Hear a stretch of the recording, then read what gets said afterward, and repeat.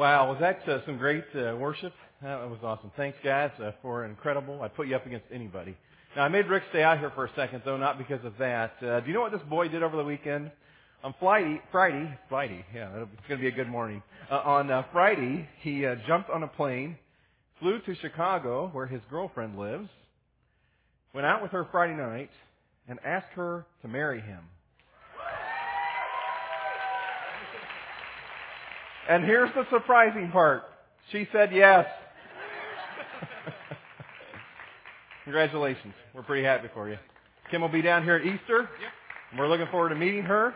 We've got a lot to tell her about what we've learned so far about him, haven't we? Then he got back on a plane and flew home yesterday, and his plane was very late. And he said in Chicago he was pretty nervous, thinking, what will I do if I don't get back? And I thought, when he told me that, if I had known, I would have been the one that was nervous, thinking, what will we do if you don't get back? Well, we're in week 2 of our series, The Jesus You Can't Ignore. Last week we talked about Jesus, the celebrated King, the one who is to be worshipped. And I hope that you took some time each day this week to reflect on who God is, because that is the essence of worship. And it is not a one-time-a-week experience. It is something that happens or ought to happen every day in our lives. I also hope that you took some time this morning to prepare and anticipate before coming together for our corporate time of worship. And if you missed last week's message and you want to catch up with us, you can go to our website, crosspointcape.com, and listen to it online there. Well, today I want to, we're kind of tracing this in this series through the events of the final week of Jesus' life, the week that leads to His crucifixion and resurrection. Today I want to look at the events that happened on Monday and Tuesday of this week. And on Monday we find a very different side of Jesus. A side of Him that we don't talk about a lot. In fact, if you saw Jesus on Monday, you might sort of say that He was a Savior gone wild. Somebody told me this week if they could have picked one day to be one of Jesus' disciples, they would have picked Monday just to get to go with Him and clear out the temple. This event happens in Matthew chapter 21. I want you to see Hollywood's version of this. They come pretty close to what the Bible describes. Watch this.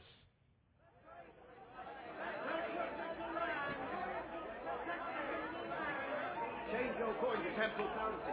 Change your coin to temple currency. Buy your temple money. Gold. Pure gold. Buy your temple money from me. I have the best rate. Buy your... This is my Father's house. My Father's house is a house of prayer, not a house of trade. We pay tithes, but they care more about Caesar than about God. They have forgotten the Word of God. Do you say that we should not pay taxes to Rome?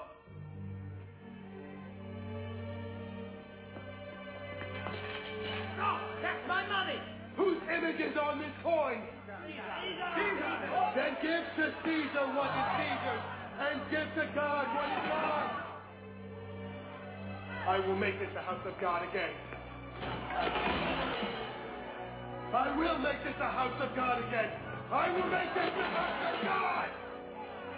I will make this a house of God.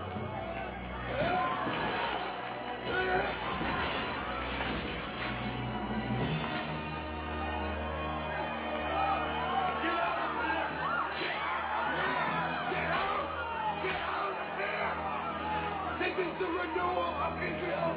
Take these things out of here. Take these things out of here. Stop making my Father's house a marketplace.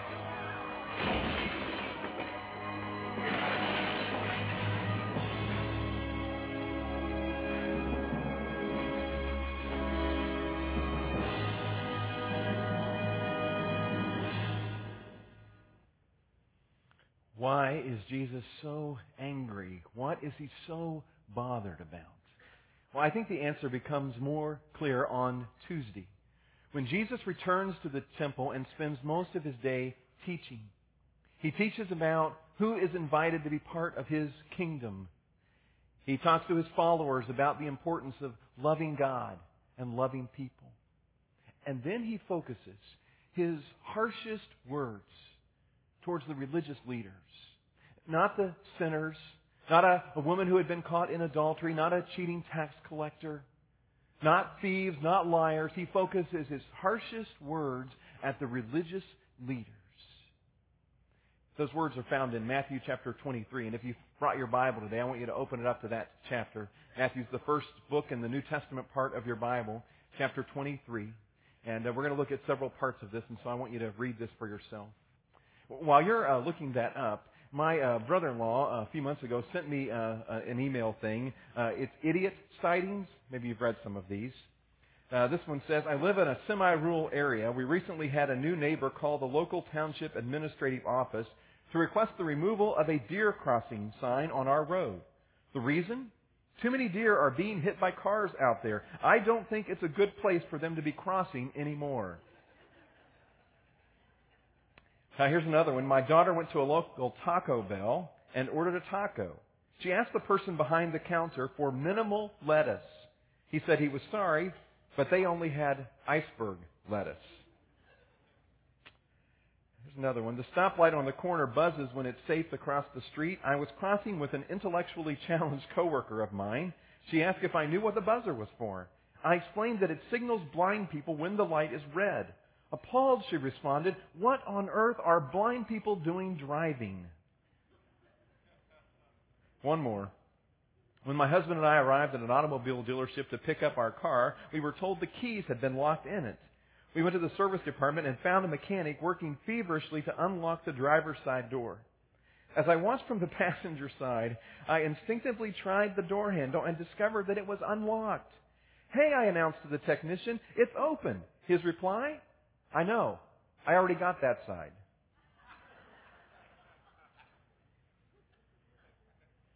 Do people really do this stuff? I think maybe that's exactly what Jesus was saying this day in the temple. Do people really do this stuff? He was so frustrated by the religious leaders. Here's what happens in Matthew chapter 21, verse 1. Chapter 23, verse 1. Then Jesus said to the crowds and to his disciples, the teachers of the law and the Pharisees sit in Moses' seat. They were the successors to Moses as the teachers of the law. So you must be careful to do everything they tell you. In other words, what they speak to you from the law of God, you need to do. But do not do what they do, for they do not practice what they preach. They tie up heavy, cumbersome loads and put them on other people's shoulders, but they themselves are not willing to lift a finger to move them. We'll talk about that more and make clear what they're talking about there in a moment. Verse 5, everything they do is done for people to see. They make their phylacteries wide and the tassels on their garments long. These phylacteries were literally little boxes that they would fasten to their foreheads. And in these boxes were scriptures that they had written on them. And they had this idea that the bigger the box, the more holy they were, the more right they were with God.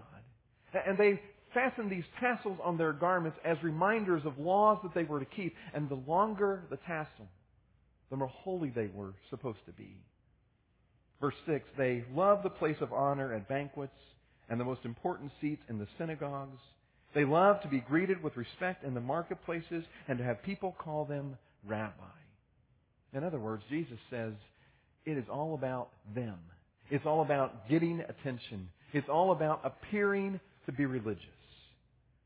And then move down to verse 13. Notice what Jesus says. Woe to you, teachers of the law and Pharisees, you hypocrites. The word woe can be translated cursed be or be cursed. Curse you, you religious leaders, Jesus says. You hypocrites. Hypocrite literally means to wear a mask, to pretend to be someone else. And it gets its origins in the Greek theater, where someone would play multiple parts. One actor would play two parts, and between his two parts he would switch mask to identify which part he was playing. And so this word has come to mean someone who pretends to be something that they are not. And Jesus says to these religious leaders, Curse you, you religious leaders, because you are pretending to be something that you are not. Now, why is Jesus like this with these guys? They held a lot of power in the first century. And Jesus calls them hypocrites 7 times.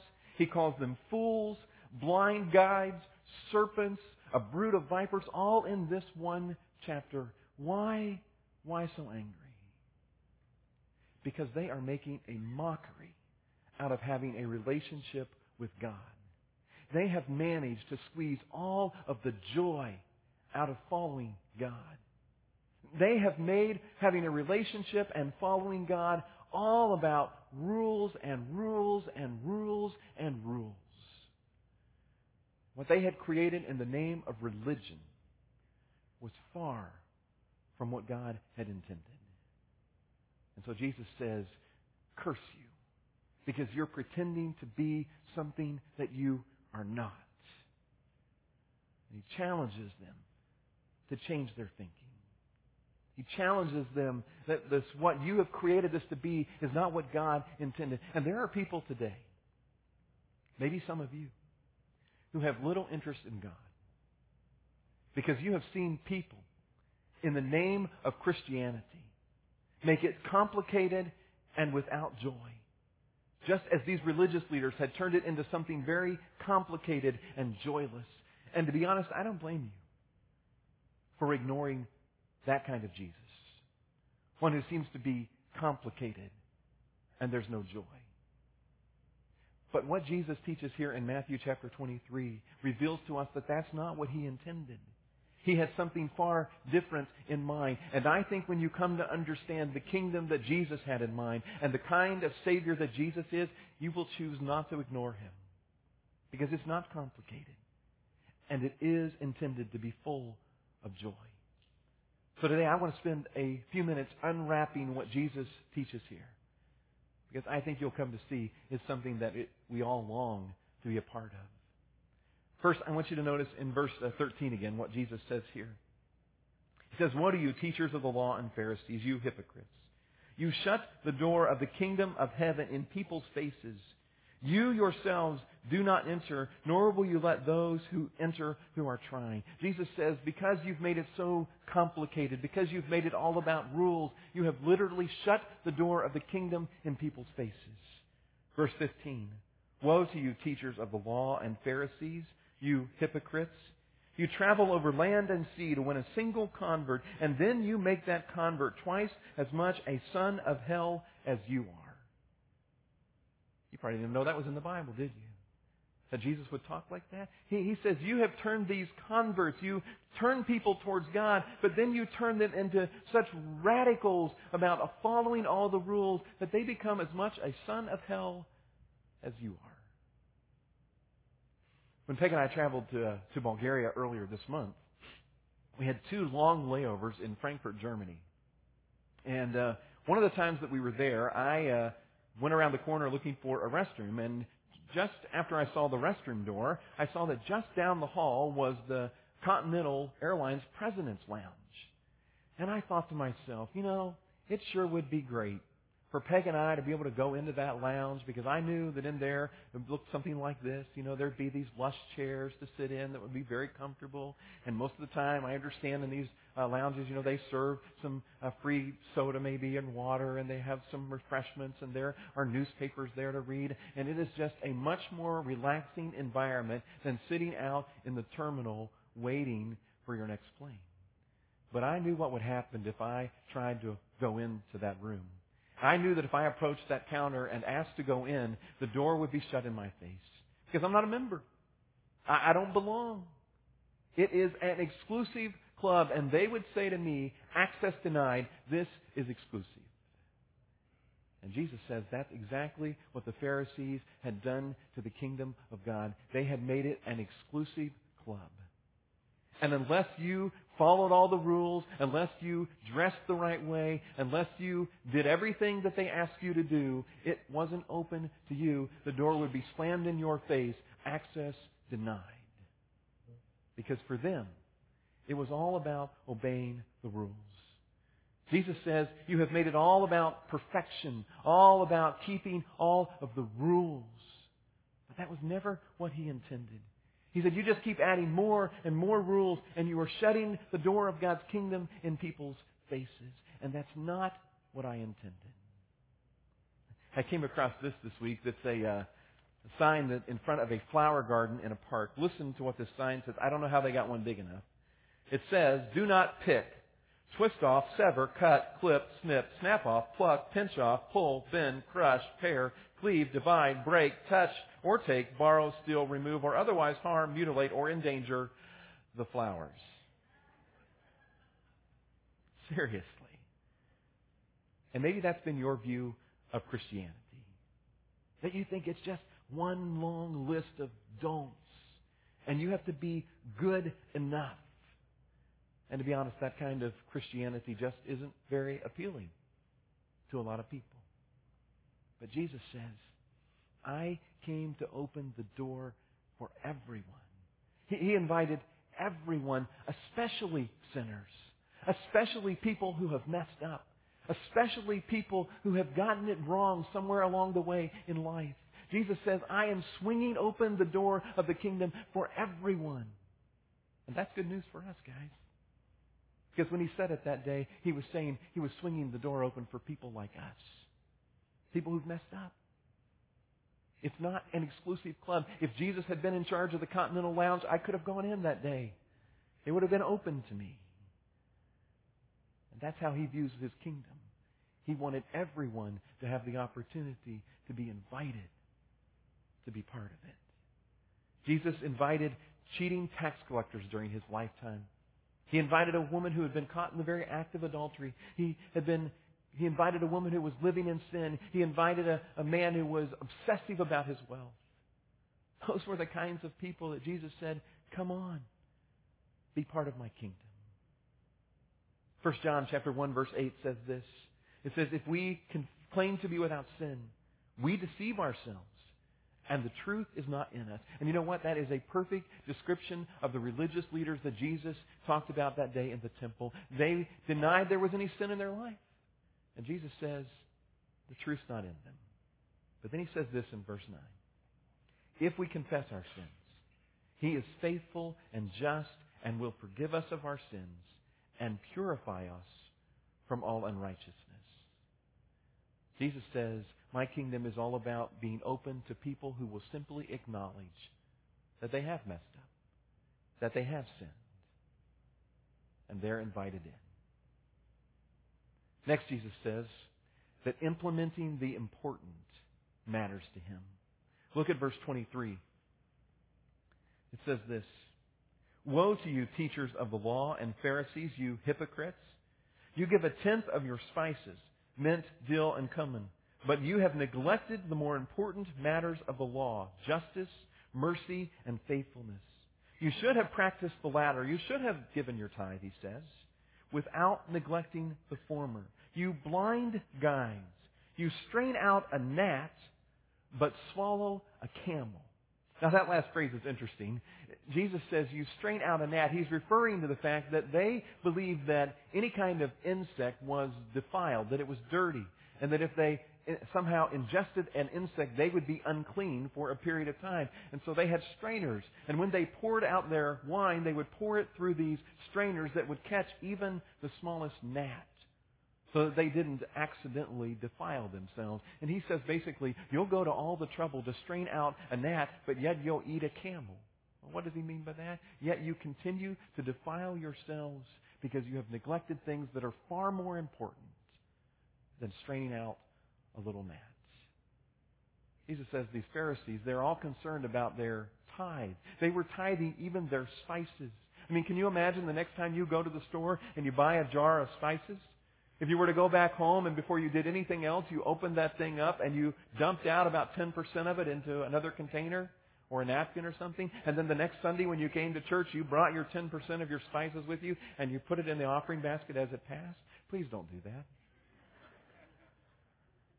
But that's what the Pharisees were doing. They were so concerned about every little law, and yet Jesus says, you appear religious in the temple. You know how to put on a good show when you go to worship. But you have neglected justice and mercy and faithfulness. Jesus says, you've worried about keeping all of the rules, but you haven't worried about people. And Jesus says, by His actions and His words, people matter to me. Jesus says a relationship with me is about loving people. It's about caring about people. People who are hurting, people who are poor, people who are mistreated by society, people who are sick, people who are struggling. Jesus says, that's what matters to me. Do you know on the day that Jesus cleared the temple, if you go on and read the story in Matthew chapter 21, you know what happens immediately after He had driven out the religious hypocrisy of the leaders? He started healing the lame and the blind. He drove the religious leaders out of the temple, and then He took care of people. Now, this shouldn't have surprised the religious leaders, because the Old Testament that they often read from in Micah talks about the value of people to God. Micah chapter 6 verse 8 says this, "The Lord has told you, human, what is good. He has told you what He wants from you. And here it is, to do what is right to other people, love being kind to others, live humbly, obeying your God." Jesus says, my kingdom isn't about rules and appearances. It's about taking care of people. And if I am going to be a follower of Jesus, then people have to matter to me. You know what, around here, we are far more concerned with people than we are keeping a bunch of rules and regulations. There's another thing that Jesus points out here that matters to Him in verse 25. It says this, "Woe to you, teachers of the law and Pharisees, you hypocrites! You clean the outside of the cup and dish, but inside they are full of greed and self-indulgence. Blind Pharisee, first clean the inside of the cup and dish, and then the outside will also be clean." Jesus says the Pharisees, they get the outside of the dish all clean, but the inside is dirty. Now, would we do that? Would we clean the outside of a glass and leave the inside filthy dirty and still drink out of it? No, it doesn't make any sense to us, does it? Jesus says you are far too concerned with outward appearances and not nearly enough concerned with what happens on the inside. Jesus says it all starts with the heart. Before I go any farther, I've always wanted to do this. I just wanted to get a few pictures of some people this morning. Let me just step down here. Here you go. You can keep that. Oh, it has to reset. I have no idea really what's going to be on there. Here, let's try one more, guys. Smile. There you go. Just hang on to that, okay?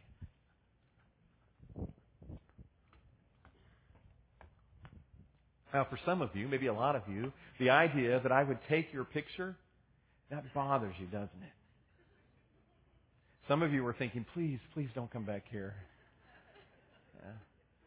It's because our culture places such an incredibly high value on outward appearance. Jesus says it's not about outward appearance. It's about what's on the inside. It's about what's in the heart. And we're just like the Pharisees in a way because they were so worried about appearing religious. But they gave little consideration to what was going on the inside and in their hearts. And Jesus says that's all backwards. Let's worry a whole lot more about what is going on the inside of your life than just your outward appearance. You know what, that day after Jesus cleared the temple, do you know who remained there other than the people He was healing? Those people that were hurting? The other people that remained that day were people who worshiped Him, people who wanted to hear Him teach, people who simply wanted to follow Jesus. Sometimes we have allowed it to seem like it is so complicated, so difficult. Like it's all about appearances and rules and following the right steps. And Jesus teaches here and models that it's really just about our hearts. And you know what kind of heart? Jesus said it's not about having a heart of perfection. It's not about having a heart that is without sin. No, Jesus says it's about having a heart that is willing to admit that we have sinned. It's about having a heart that acknowledges that we need and desire forgiveness. It's about having a heart that simply wants Jesus. And when we get to that point, when we get to the point that we just simply say, I need Jesus, Jesus says the door is absolutely wide open. Come on in. Don't worry about rules and regulations. Just worry about following me. Do you know what happens when a church decides it is going to put people above rules and regulations?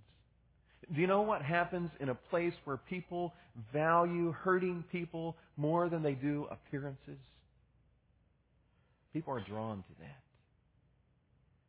And that's why we have tried our best around here to make sure that it's always about people and not appearances. And do you know what happens in our lives when we get to the point that we quit worrying about trying to appear to be religious and we just get to the point we acknowledge we simply need Jesus and we're going to follow Him. We're going to live our lives in His power. Incredible things happen.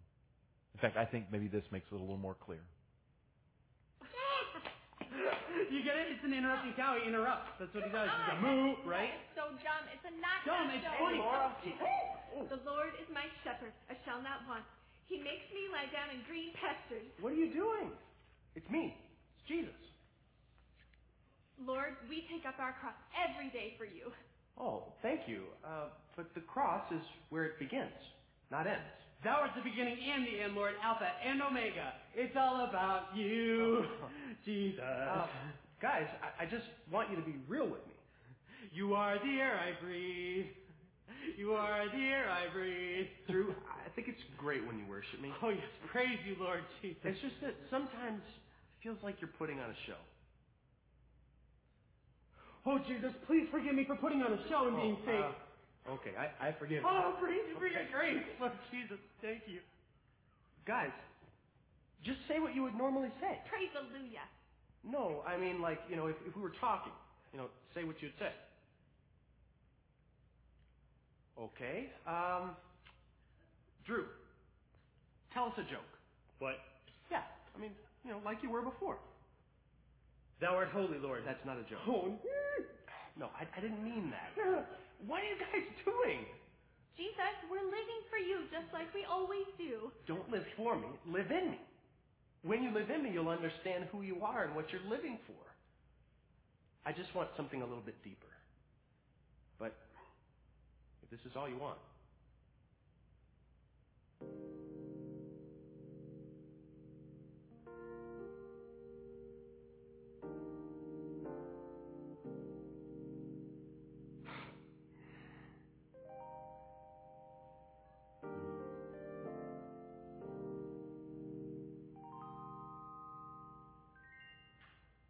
I don't know about you, but I want more. I want more than just going through the motions. I want to know deeply a Savior who invites anyone to be a part of His kingdom. Don't you? God, thank you for Jesus. The Jesus we really can't ignore. And why would we want to when we understand that no matter what we've done in life, no matter where our journey has taken us, He still loves us and still invites us to be part of His family. I want to follow a Savior like that. God, would you forgive us that sometimes we have been guilty of simply going through the motions, the outward appearances, when you desired so much more from us. God, would you help us to open our hearts and our lives to you and to live in you, in your power, in your grace every day. In Jesus' name we pray. Amen.